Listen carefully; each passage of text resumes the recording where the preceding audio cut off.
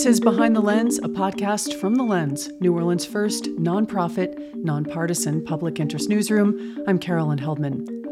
On this week's episode, civil rights attorneys are attempting to block a state plan to transfer incarcerated kids to a facility on the campus of Louisiana State Penitentiary at Angola and have taken that fight to court. And the city of New Orleans has agreed to buy out the remaining residents in Gordon Plaza, but the amount they will pay is still to be determined. Those stories, insight, and analysis coming up on Behind the Lens. Joining us this week, criminal justice reporter Nick Chrastil. Hey, Nick. Morning, Carolyn. Government and cultural economy reporter Michael Isaac Stein. Hi, Michael. Good morning. And Lens editor Charles Maldonado. Hey, Charles. Morning. All right, Nick, you're in Baton Rouge. Judge Shelley Dick began hearing arguments this week in federal court on whether the state can transfer incarcerated kids to a facility on the campus of the Louisiana State Penitentiary at Angola. Give us the background on this proposal and what's going on with the lawsuit. In July, Governor John Bel Edwards announced this plan to move some kids to a facility on the campus of Angola. This is a building kind of right at the front gates of Angola when you drive in. And it's a former death row facility where they used to hold prisoners that were on death row. More recently, it held women prisoners who, after a flood at the women's prison. And also it has been used as a reception area, so it has had these various uses.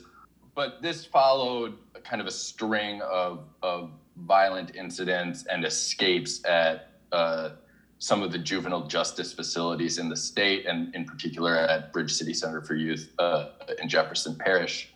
So this was sort of a plan by the Office of Juvenile Justice to create a new, more secure facility. Initially, it was going to, in the initial announcement, it sounded like it was going to be just kids from the Bridge City facility. About half of those kids would be moved there.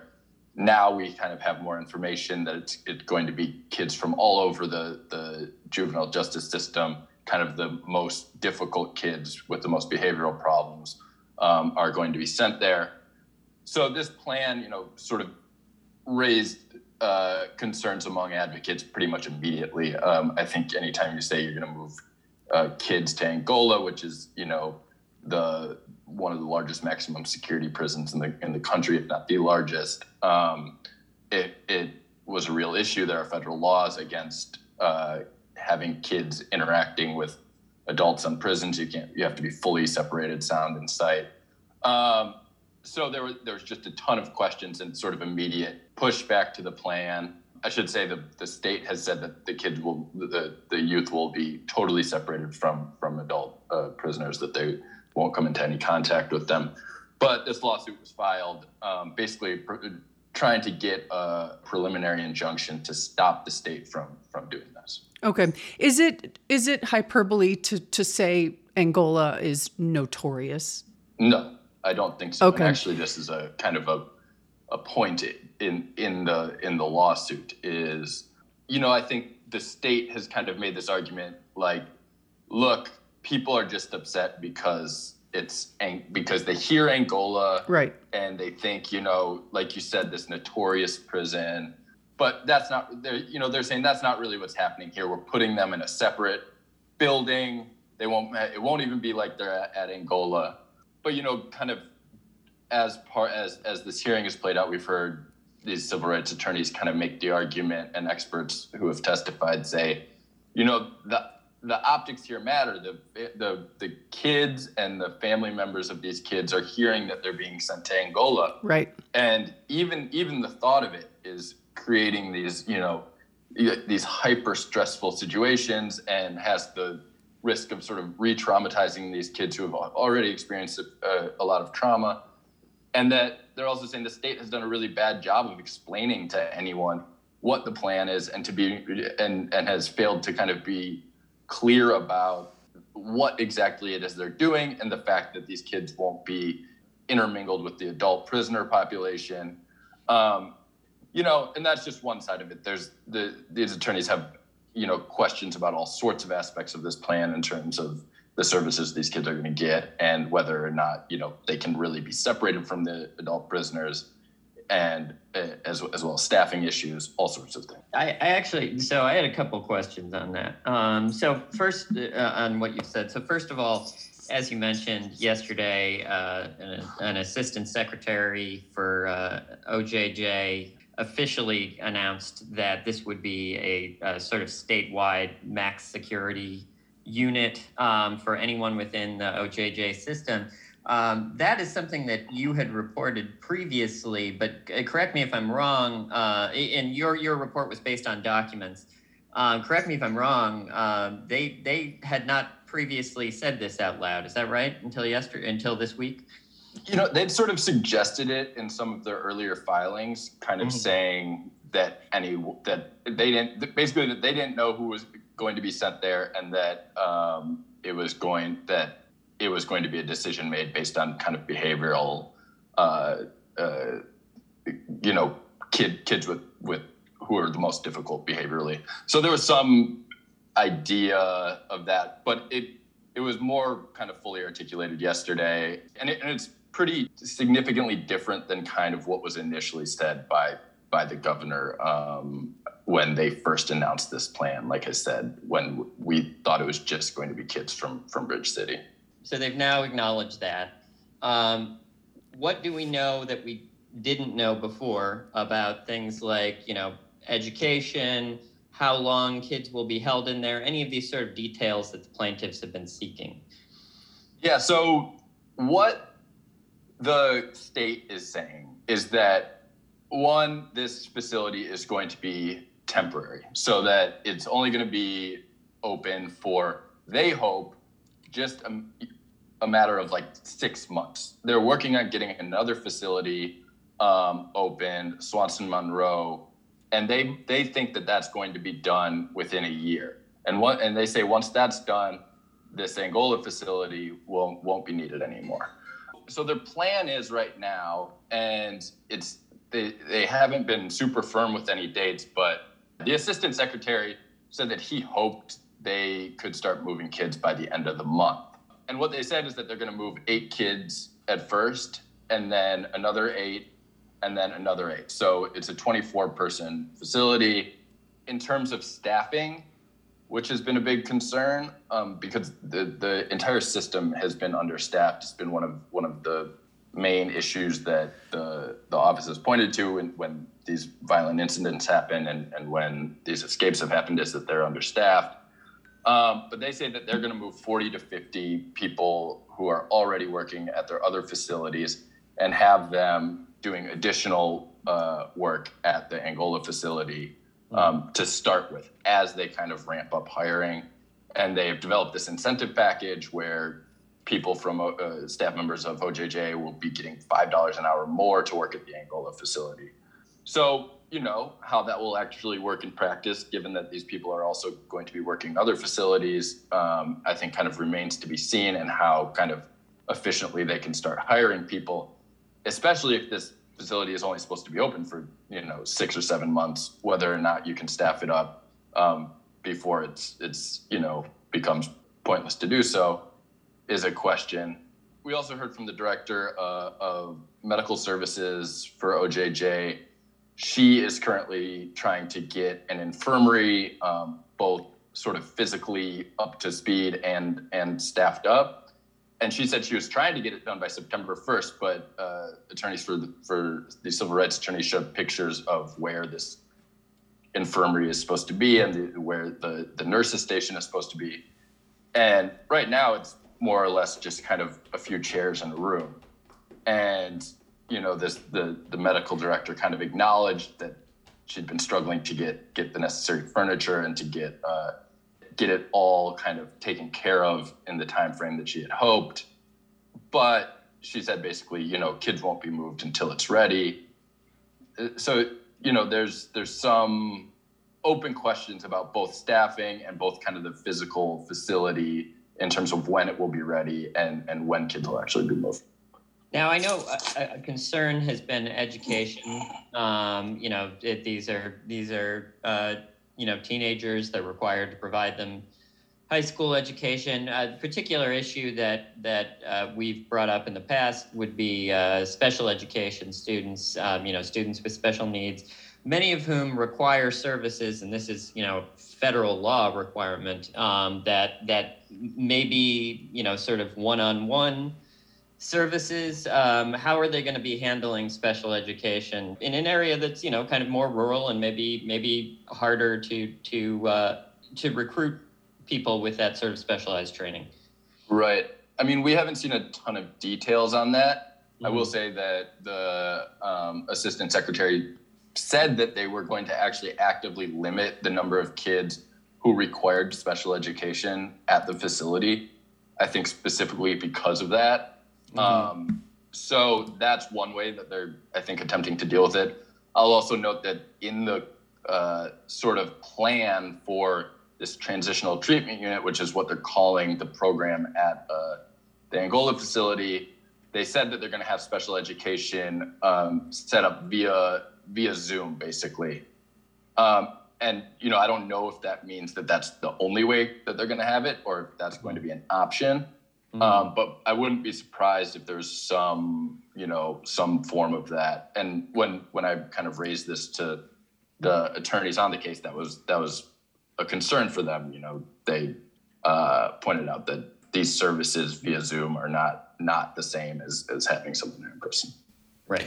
Nick, is the basis for the case this blanket sort of violation of civil rights of these kids? I mean, they're throwing lots of things at the wall here about what potentially could happen to the children. Well, it's a 1983 case. It's a case that's been filed under the Civil Rights Act. Okay. So, yeah, this is broadly alleging that this is a violation of their civil rights. Okay. You're sitting outside the federal courthouse right now. The trial is going on. The lead plaintiff is a detainee at the Bridge City Center for Youth in Jefferson Parish. He testified behind closed doors this week because of his age. What do you know about what he said through either your sources or what materials were prepared in anticipation of this testimony? Yeah, he submitted a declaration, and then an expert for the plaintiffs sort of went over some of what he said in an interview with her before the hearing started. And he talked a lot about his perception of what would happen if he got sent to Angola. And he's terrified, is what he said, basically. He has been unable to sleep, has been pulling out his hair, and kind of has this idea that when he gets to Angola, the bus that they're on will be surrounded by adult prisoners, and that they're going to be victimized, that they're going to be sexually assaulted by these adult prisoners. And one thing that the expert who is a clinical child psychologist, said in her interview, that he had this idea that Angola was a 7-hour drive away. That's not true. I think to whatever extent there might be interaction between adult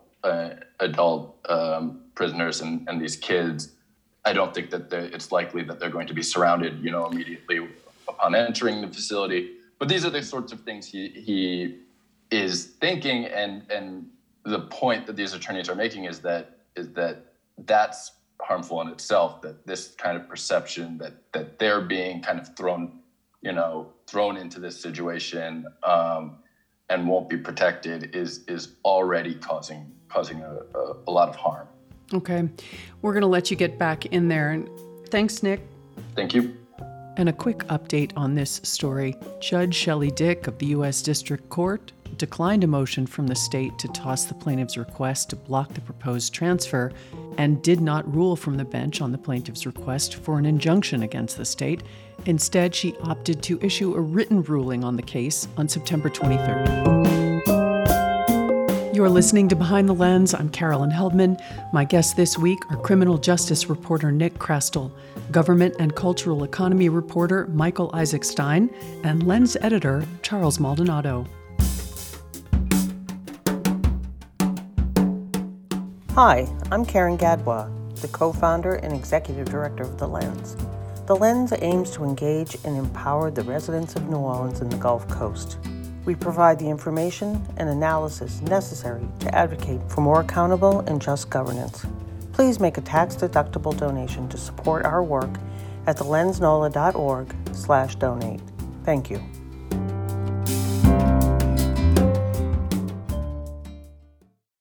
All right, Michael, in the news, New Orleans Mayor LaToya Cantrell and members of the city council have been in agreement for months that the city will buy out the remaining homes in Gordon Plaza, a government-backed development built on a toxic former landfill, to fund the owner's relocation. But the amount they will pay to the remaining 67 homeowners is still in question. They had allocated $35 million to do this earlier this summer, but not one dime has gone out. What's going on with this? Yeah, so that $35 million amount was based off of a study done in December 2021 by two Tulane professors and a local real estate agent that kind of came up with this figure based off of kind of a broad assessment of how big the houses were and kind of the square footage, the cost per square foot that would basically get them enough money to be able to buy a new home somewhere else in New Orleans, which is, the ultimate goal of most Gordon Plaza residents. It's not just cashing out, it's really getting enough money from the city to go buy new houses in another part of New Orleans. So that's what the $35 million amount was based off of. But the city said, the city said a couple things. The city said that was not a true appraisal, in that it wasn't actually a Louisiana certified appraiser going around checking the square footage of each home, coming up with a market value or any kind of value per square foot for those homes, which is, has an official process that you go through.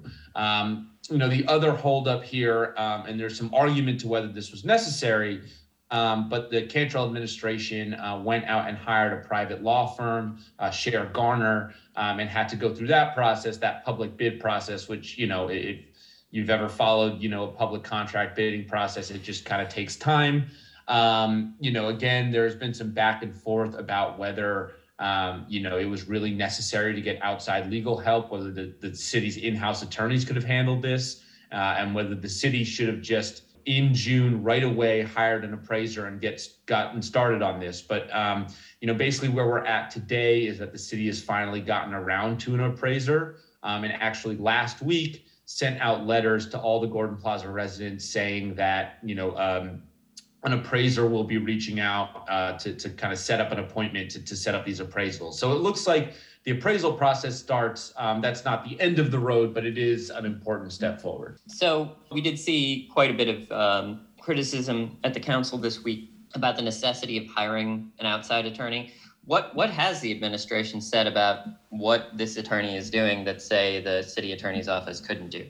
Yeah, that was not made perfectly clear at the meeting. I don't know if this is like a capacity issue in the city attorney's office, if it's an expertise issue, but in terms that you'd imagine that something like the municipal government buying property, you'd imagine that that's a piece of expertise that would be ingrained in the city attorney's office, right? So, one thing that they said that they used Sher Garner for was, and we'll talk about this in a second, but coming up with this opinion that, about how much they could offer each resident, through this process. And again, I think that the skeptics, some of the skeptics among the Gordon Plaza residents, kind of see this as kind of an aggressive move by the administration, kind of lawyering up with these kind of high-powered attorneys that, again, in some of the Gordon Plaza residents' mind, they're using this to basically, offer as little as possible to residents and use these lawyers to justify that however possible.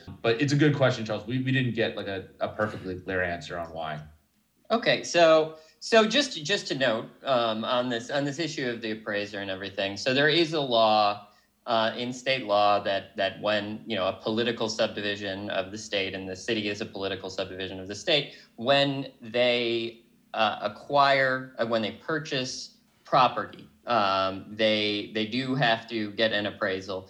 I don't believe the law actually says that that the offer has to be based on the appraisal, but when you combine that statute with a provision in the state constitution that prohibits certain donations of public funds. The Attorney General in the past has opined that a government has to more or less accept the opinion of its appraisers and offer what the appraisers say a property is worth, or below that.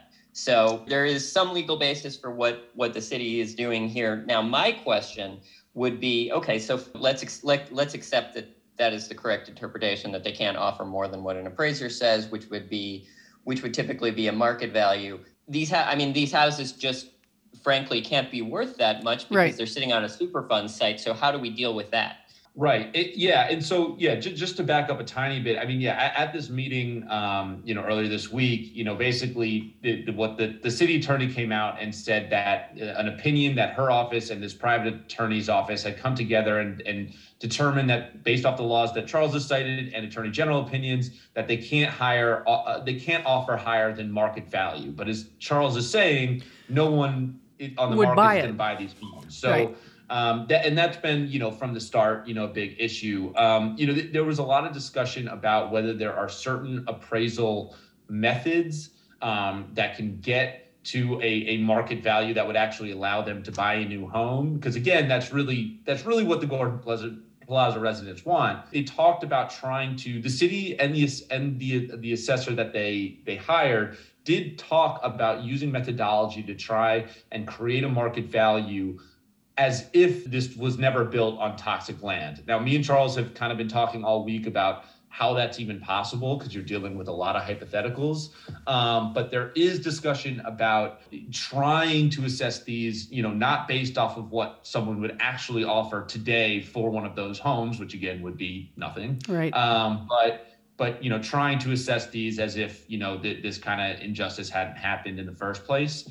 The other thing that I maybe worth noting is that, something that the city attorney said was that, they have to come with an offer based off of this appraisal, but that's the starting point in the negotiation of a property purchase. So it sounded to me like there is some room legally for the city to negotiate after making that first offer, but they have to get this appraisal and then, kind of go forward. I'll say that, the other thing here, again, point of contention here is that Gordon Plaza residents are really arguing that there are a lot of appraisal methods that you can use here. And they argue basically that the city has appraisal methods at its disposal that will minimize, the price for these homes. And they also can employ appraisal methods that will get them to a price to allow them to buy new homes. And that it's really in the city's court, to kind of do that. Now, I'm not, an appraiser, and I'm not a property lawyer. So,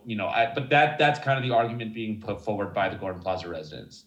So essentially, there is theoretically an appraisal method that is not, that would not be appraising the value of a home in Gordon Plaza per se, but say, it would be offering an appraisal based on separate from being built on a landfill, but the house's current condition, and say that the value of a 1,500 or 2,000 square foot home in that part of New Orleans.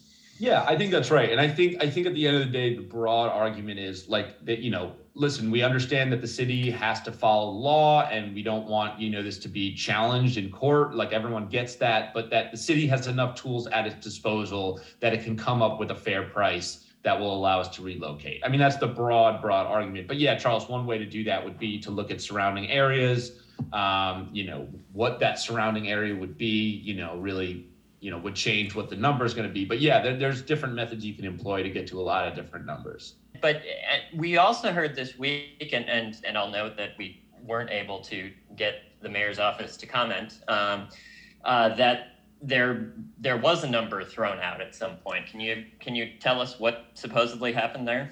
Yeah. So last week, I think that, a lot of people kind of found out about this at the meeting, but there was a meeting last week between Gordon Plaza residents and Mayor Cantrell, where a number was thrown out there of $245,000 per home. Mm-hmm. Now, it sounds to me like that wasn't exactly an offer, but that, the mayor was kind of testing the waters to see if that would be an acceptable amount. The overwhelming response that I heard from Gordon Plaza residents was that it was unacceptable. To give you an idea, that the two-lane study, is recommending, upwards, somewhere between $400,000 and $500,000. And, Gordon Plaza residents are arguing, and I think fairly, that $245,000 does not, buy a whole lot in the current, New Orleans real estate market. So that number was thrown out, which I think is making, Gordon Plaza residents nervous that that's kind of the ballpark that the city is kind of going for here. Yeah, I mean, I was not able to find. Not that I did a whole lot of research into this, but I wasn't able to find, what the current median or average sale price for a 2-bedroom single family home is in the city. But I can tell you, based on recent reporting, that the metro area, it's upwards of $350,000, and typically. Well, not typically, but in the last, at least in the last 10 years or so, you're going to see values in the city, most of the city, slightly to significantly higher than the overall metro average. So if we're talking 350 for the metro, we might be talking almost 400 or, upper threes at least for a lot of the city. And I'll add 2 more points to that. I mean, number one, even when these houses are going, a lot of what you see on the market now, and again, this is more anecdotal, but, a lot of the houses that you see on the market might have roof damage from Hurricane Ida or money that you have to put in the house once you get there. Right. And I think that, when you look at, a lot of these residents also talk about, the cost to actually move, right? A lot of these are older residents on fixed incomes that, don't have a lot of flexibility. So, they're not going to be loading up Ryder trucks themselves in a lot of cases. They're going to and buying new furniture and, all these things all these costs that come with moving, that if you're, on Social Security or some other fixed income, it's just really hard to, find wiggle room in your budget to spend all that. So I think that when Gordon Plaza residents talk about it, it's not just the price to buy the home, it's also moving and settling in and all of that. It seems around the city there's pretty much a groundswell of support for these residents and to do right by them. Just tell me what the tenor is at the meetings. The Gordon Plaza residents have really, over the past year, made this a central issue in the city in a really effective way. Starting in budget hearings in 2021, you saw them, show up to meetings, every single budget meeting. They would be there and they would be, raising a ruckus and making sure that they were heard, whether or not their item was on the agenda. And I've been sitting in the city council a long time. And, it really was one of the most kind of effective, campaigns I've seen in the council, in that, like, they wouldn't go away. They would be there every time. It just became an issue that you couldn't ignore anymore. And especially because, like you're saying, it's an issue, we talk about environmental racism and we talk about, it's an issue that has a lot of support in the city. So it became something that, New Orleans politicians couldn't really ignore. And I think, the other thing that they've been successful at is in this meeting, the residents are really setting the tone. But the main position is, we don't care how you do it or how you need to justify it. But at the end of the day, we know that, we deserve to be relocated. Again, this isn't just a development that was built on toxic land. It was a government-funded, government-backed development that was sold to specifically like middle-class Black families. So the government had a role in this catastrophe that, wasn't just, people getting themselves into a mess. So I think that, again, their position of the government, is responsible for this, and the government is now responsible for getting us out of this. They really have been good at not moving an inch off of that position. So yeah, that's been the tenor of the conversations. So we've got 67 homes here, right? And $35 million that they're dealing with. So given that this money is already allocated, what would even be a motivation for trying to lowball it? At the current allocation, you've got you would have more than $500,000 a piece for these homes. I guess possibly subtracting some money for administrative costs and lawyers' fees, but still, you're you're already dealing with an amount of money that would provide somewhere between $400,000 and $500,000 per home. So what would be the motivation for lowballing? Yeah, it's honestly a really good question. I think, like Charles is saying, I mean, the city council has allocated this money. They're pretty, much on the Gordon Plaza residents side that this needs to hit that high number. So they're not going to reallocate this money. So yeah, like Charles is saying, it's pretty much stuck, there until it's spent. So yeah, I'm not totally sure. I think that, we probably have to give some benefit of the doubt here that I'm sure they are genuinely concerned about the legality of offering very high prices when they don't need to. That's fair. This is a situation, this is kind of a pretty extraordinary situation, but we can all recognize why there are rules in place that the government should not be offering extremely high prices, above market rate prices for property they're going to buy. So that's an element for sure. Well, I just did a quick little calculation. I suppose what they want to do is they want to buy out the owners and also then repurpose the land, clean it up, and turn it into the solar farm or whatever it is that they're advocating for, right? Yeah, and they, I think that's an there are now a lot of federal funds available specifically for Superfund sites like this one. Right. There's funds to turn Superfund sites into renewable energy sources, which is exactly what they want to do with this site. So in terms of developing after they buy the land, in terms of developing it, I think there's still good hope that we'll get some federal funds for that. I'm not sure.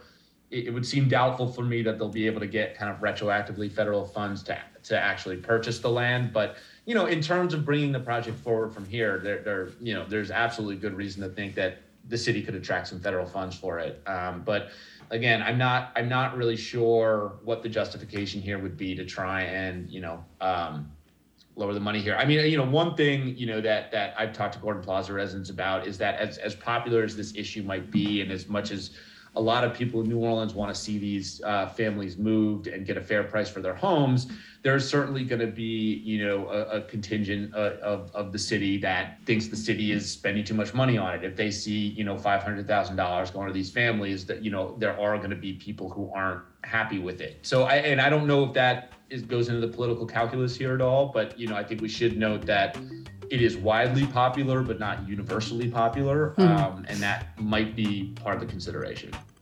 Okay. All right, Michael. Thank you. Thank you.